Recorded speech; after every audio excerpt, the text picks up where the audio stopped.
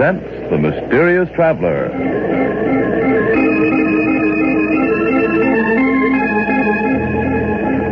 This is The Mysterious Traveler, inviting you to join me on another journey into the realm of the strange and the terrifying. I hope you will enjoy the trip, and it will thrill you a little and chill you a little. So settle back, get a good grip on your nerves, and be comfortable, if you can, as you hear the story I call Murder in Jazz Time.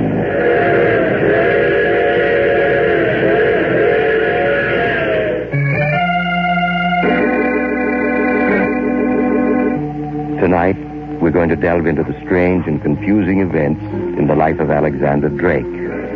But what person can tell you of these events better than Alex Drake himself? As our story begins, Drake is seated at a small table, staring at several blank sheets of writing paper. Slowly, he picks up a pen, hesitates, and starts to write. I scarcely know at what point to begin telling of the things that have happened to me these past months. I suppose I should begin with Vicky. Vicky, who I have loved ever since we were children. If my love was never returned by her, I was content to wait, ever hopeful that someday she would reciprocate my feelings. We saw a great deal of each other after she graduated college, and I watched with interest as she embarked upon a singing career. Success came to Vicky quickly and smoothly, as all things did. She sang with several name bands and then became a star attraction at the swankier nightclubs. Several years passed, and then one night, as I had always dreamed of it happening, Vicky agreed to marry me. That was the happiest moment of my life. A week later, we were married and driving to New Orleans on our honeymoon. Happy, darling? Oh, yes, Alex, yes. No regrets about giving up your career? None at all. Oh, it's good of you to say that, Vicky. I'll try to make it up to you. Oh, no, really, Alex. Giving up my career isn't any sacrifice. For a long time now, I've known that I wasn't very good. Not very good? Why, you were getting $1,000 a week at the Casablanca. And look at the way your recordings are selling. Oh, let's face it, Alex, I have a nice voice. I'm fairly attractive. And thanks to fine publicity, I've come a long way. But I'm not really a very good singer. Oh, nonsense. I think you're a wonderful singer. That's because you're in love with me, darling. But I know better. Is that why you decided to give up your career? Marry me? Yes, darling. I'm glad you told me. Oh, look, Vicky, that sign. Only 37 miles to New Orleans. Oh, wonderful. At last, I'm going to see New Orleans. You don't know how long I've waited for this. Why all this enthusiasm for New Orleans? Why, Alex, New Orleans is the birthplace of jazz. And just think, Jeff Becker is still in New Orleans, and we can hear him play. He's the fellow that owns the famous waterfront cafe, isn't he? Oh, Alex, Jeff Becker isn't famous because he owns the cafe. Why, he's one of the great names of jazz. Many critics think he's the finest jazz pianist who ever lived. Forgive my ignorance, darling. I'm afraid I'm just a long hair at heart. Tell me, if this fellow Jeff Becker is as great as you say, how come I haven't heard more about him? Because he's always refused to leave New Orleans. He's had some fabulous offers to play in New York, but he's turned them all down. That's why he isn't widely known. But real lovers of jazz come from all over the country to hear Jeff Becker play at his cafe. Well, then I guess there isn't any question as to where we're going tonight. Jeff Becker's it is.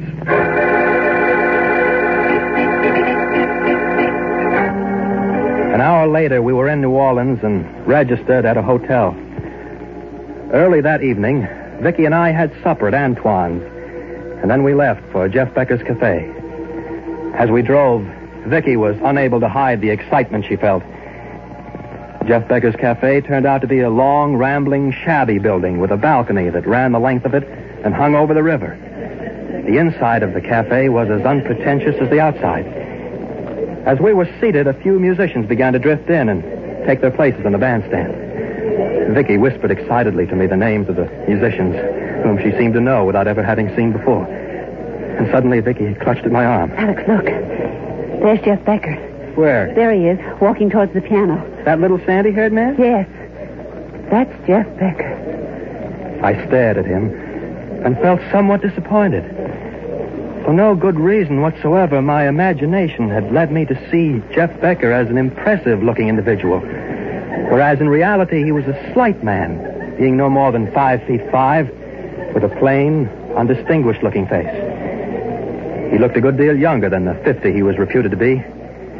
There were two very attractive-looking women with him, both of whom followed his every move as he sat down at his piano. The talk and the laughter in the cafe died out, and Jeff Becker and his men began to play.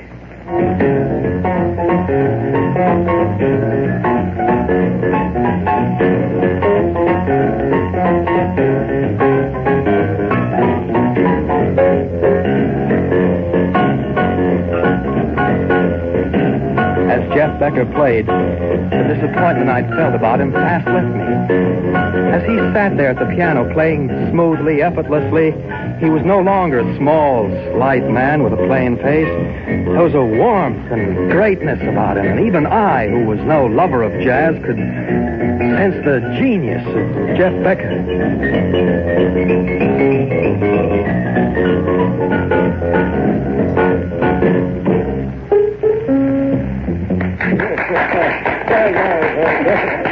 Oh, Alex, isn't he wonderful? Yes, Vicky, he is. He really is. Alex, look. He's coming this way. Yes, he seems to be coming to our table. Good evening, Miss Saunders. Welcome to New Orleans. Why, thank you, Mr. Becker. Thank you very much. Just call me Jeff. Only tourists call me Mr. Becker. All right, Jeff. Oh, this is my husband, Alex Drake. Glad to meet you. How do you do? Won't you join us? Sorry, no, I only have a minute. The boys and me got some playing to do. I've heard Brown B. Boogie played before, but never as wonderfully as you do it. Thanks very much, Vicky. How did you know who I was? I've seen pictures of you. Have you ever heard my wife sing, Jeff? Yes, I have. Well, I got to be getting back to work. It's been nice meeting you folks. See you around. Yes, of course. Huh.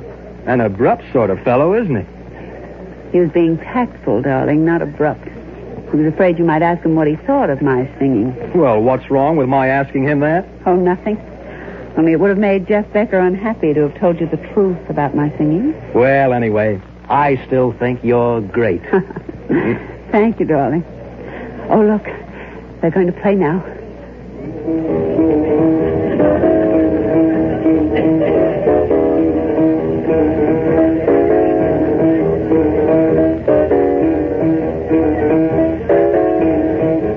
We sat listening to the magic of Jeff Becker's music for hours.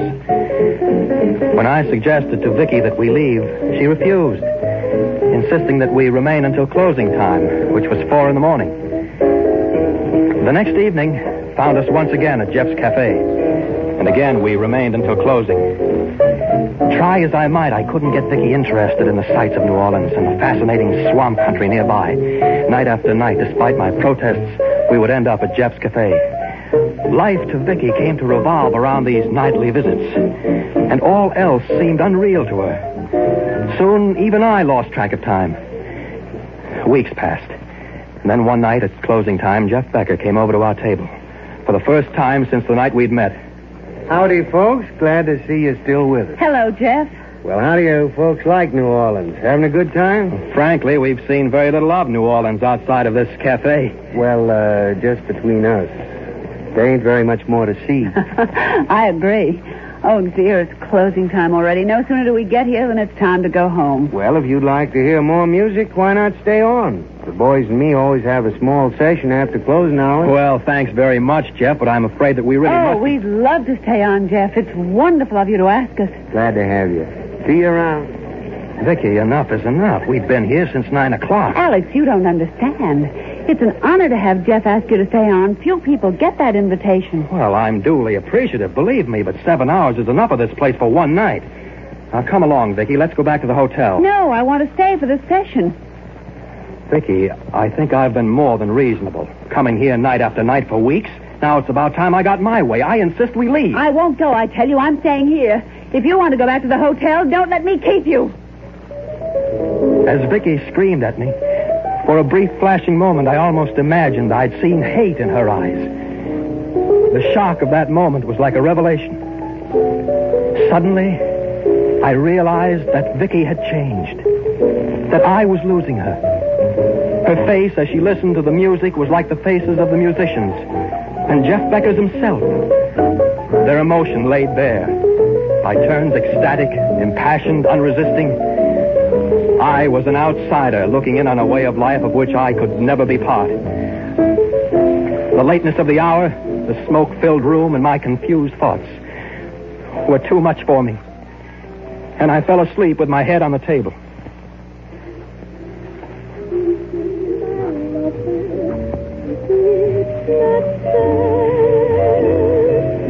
I have no idea how long I slept. But when I awoke, it was daylight. I became aware of a woman singing. I looked up. I saw it was Vicky. Vicky standing by the piano, singing to Jeff Becker. It is a dancing floor just for my head.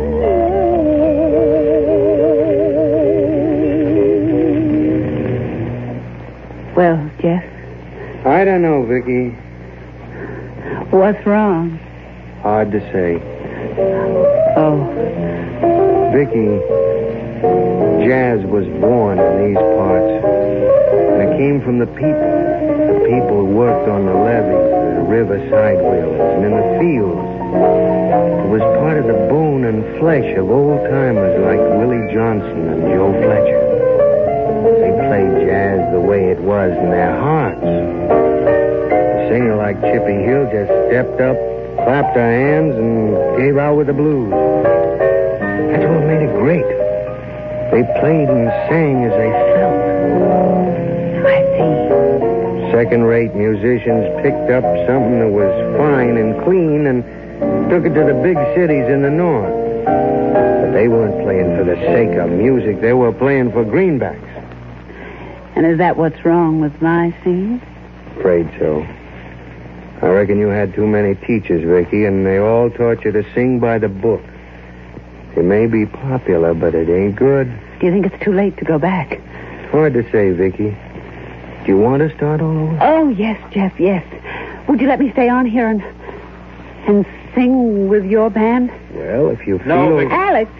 You're not singing with the band. We're leaving New Orleans at once. Alex, be reasonable. You know No what... use, Vicky. We're leaving New Orleans today, and that's final.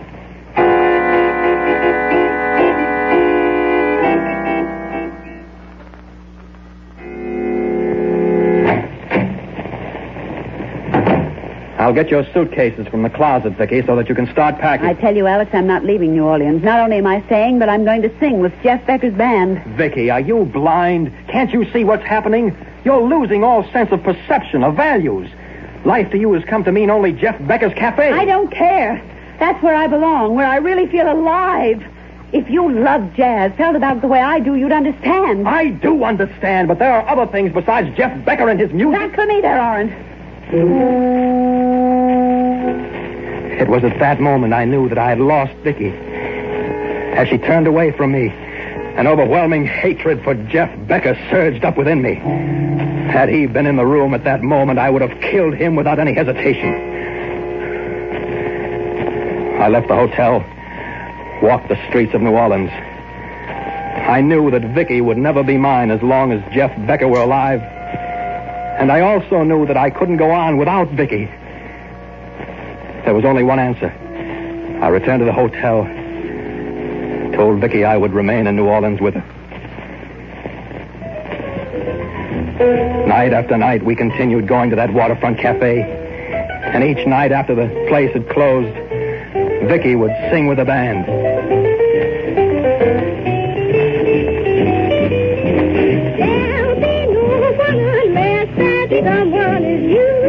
As I listened to Vicky sing, even I, who knew very little of music, could sense that her singing was superb. The musicians in the band looked at her approvingly and accepted her as one of themselves. Under Jeff Becker's almost hypnotic guidance, she sang with warmth and feeling. And as much as I hated Jeff Becker, I couldn't help but admire his genius for bringing out talent. The music ended, and Jeff rose from the piano and patted Vicky on the shoulder encouragingly. He left the bandstand and started walking through the cafe towards his office in the back. This was the moment I had long waited for. I quickly eased out of my chair, which was in a darkened part of the cafe, and slipped out into the balcony. I then ran quietly along the balcony until I reached the French door that opened into Jeff Becker's office. I got there just as Jeff sat down at his desk. He was alone. I opened the door and stepped into his office. Oh. Hello, Alex. What can I do for you? I've come for my wife. Your wife? But Vicky isn't in here. Vicky is wherever you are. And I can't have that, Jeff. She's got to be mine. She is yours. You know that. No. She belongs to you now. She said as much. As long as you're alive, Vicky will never be mine. I know that. You're wrong, Alex. Believe me. It's mutual. She's got to be mine. She's got to be. No.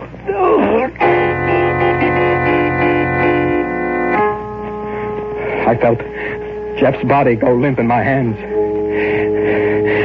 And I knew he was dead. I quickly picked up his slight body in my arms and carried it out to the balcony. There was no one in sight. I leaned over the balcony rail and dropped Jeff's body. It fell into the river with a small splash and was gone. I quietly walked to the other end of the balcony and slipped into my seat in the darkened cafe. The musicians and Vicky were still on the bandstand talking, and I knew they hadn't missed me during the few minutes I'd been gone. The ordeal was over. A week passed, and Jeff Becker's disappearance was the talk of New Orleans. The police questioned everyone, but were unable to solve the mystery. Vicky was inconsolable and locked herself in her room at the hotel, refusing to see anyone. Who is it? It's Alex, darling. Please let me in. Darling, you can't stay in your room like this day after day. You know it isn't good for you. Vicky, let's leave New Orleans. Go to New York. No, I'm going to wait until Jeff comes back. Vicky, Jeff isn't coming back. What? What do you mean? A body was found floating in the Gulf this morning. The police think it's Jeff's body. Oh, no. After a week in the water, naturally, it was hard to identify. Jeff! Dead? Yes, darling. It's in all the papers. Oh, Alex. You mustn't cry, darling. Here, let me wipe your tears. Don't you think it would be better if we left New Orleans? All right, Alex. Anything you say.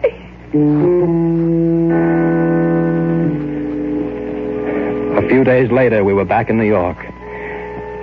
There was snow on the ground, and the air was invigorating. What had happened in New Orleans seemed like a dream, a bad dream. At first, Vicky was melancholy, but as days passed, she grew better, and I felt confident that in time she'd be her old self. We saw all the shows in town and dined at the finest restaurants. And then one night I took her to Carnegie Hall to hear the Philharmonic Orchestra. Here, darling, here's the program. Thank you. Oh, I see they're going to play the Rachmaninoff First Piano Concerto with Andre Duval as soloist. You've always liked that concerto, haven't you? Yes, Alex. Look, Duval's just come up on stage. Young, isn't he? Yes, he is. Happy? Alex, they're going to play now.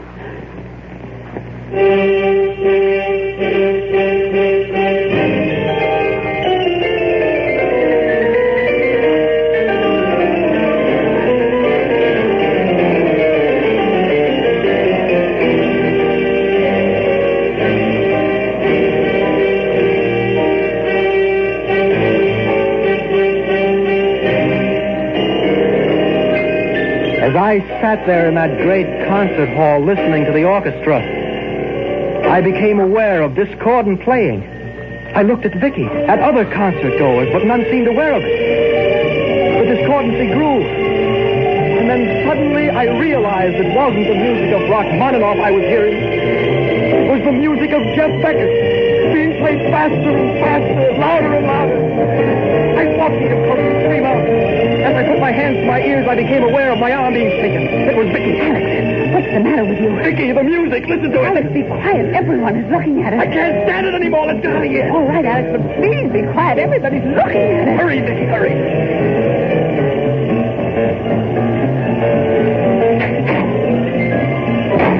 Oh, it's gone.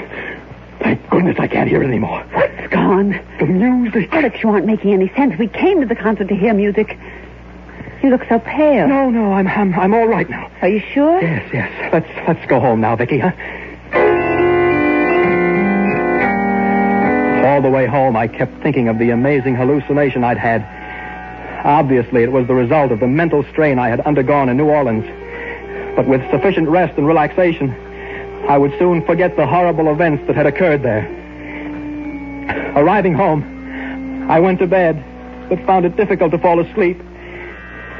Hours later, I drifted off into an uneasy sleep, and then I started dreaming.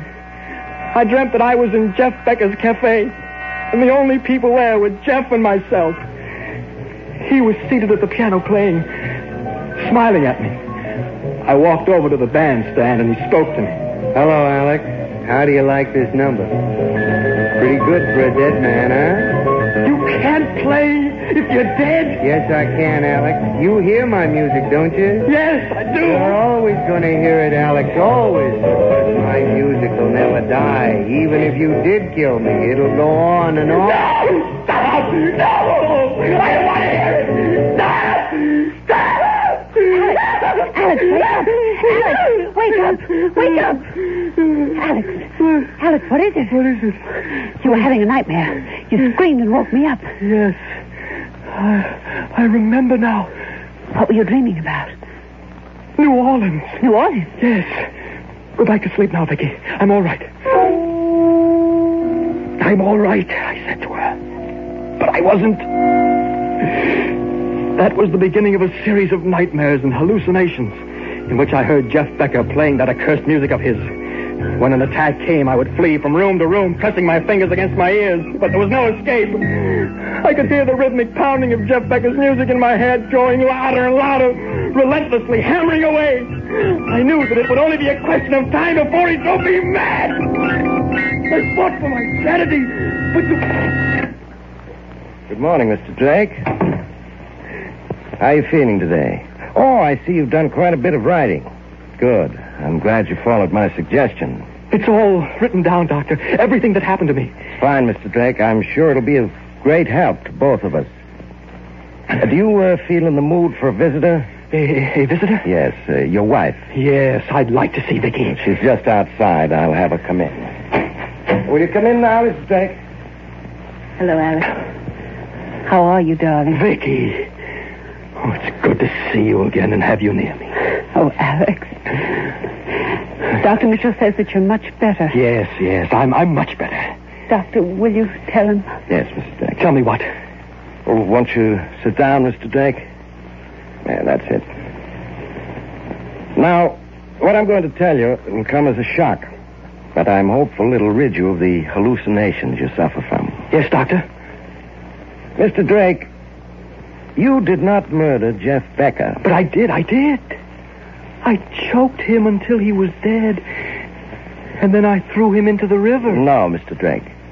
Jeff Becker was not dead when you threw him into the river. He was only unconscious, and the water revived him. Jeff Becker is alive. He was picked up by a fishing trawler going to sea. Will you come in, please? I didn't want to do it, but he made me. Hello, Alex. How are you? No! You're dead! You're dead, do you hear? But your music, it goes on and on. I can't get away from your music. It follows me everywhere. Can't you do something? I'm afraid we failed again. The feeling of guilt is overwhelming. However, we shan't give up. It's getting louder and louder. I can't escape from it. Stop it! Stop it!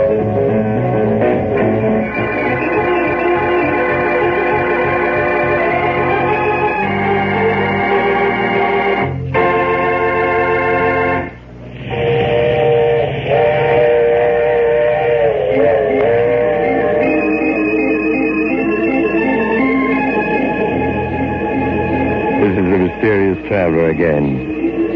Too bad about poor Alex, wasn't it? It just goes to prove you may be able to escape the law, but there's always your conscience to reckon with. But what happened to Alex? Oh, he finally responded to medical treatment, and today he and Vicky are a very happy couple.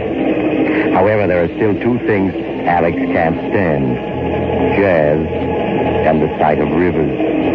Now, I recall another young man once who decided that two murders are better than one, and so... Oh, you have to get off here. I'm sorry. But I'm sure we'll meet again. I take this same train every week at the same time.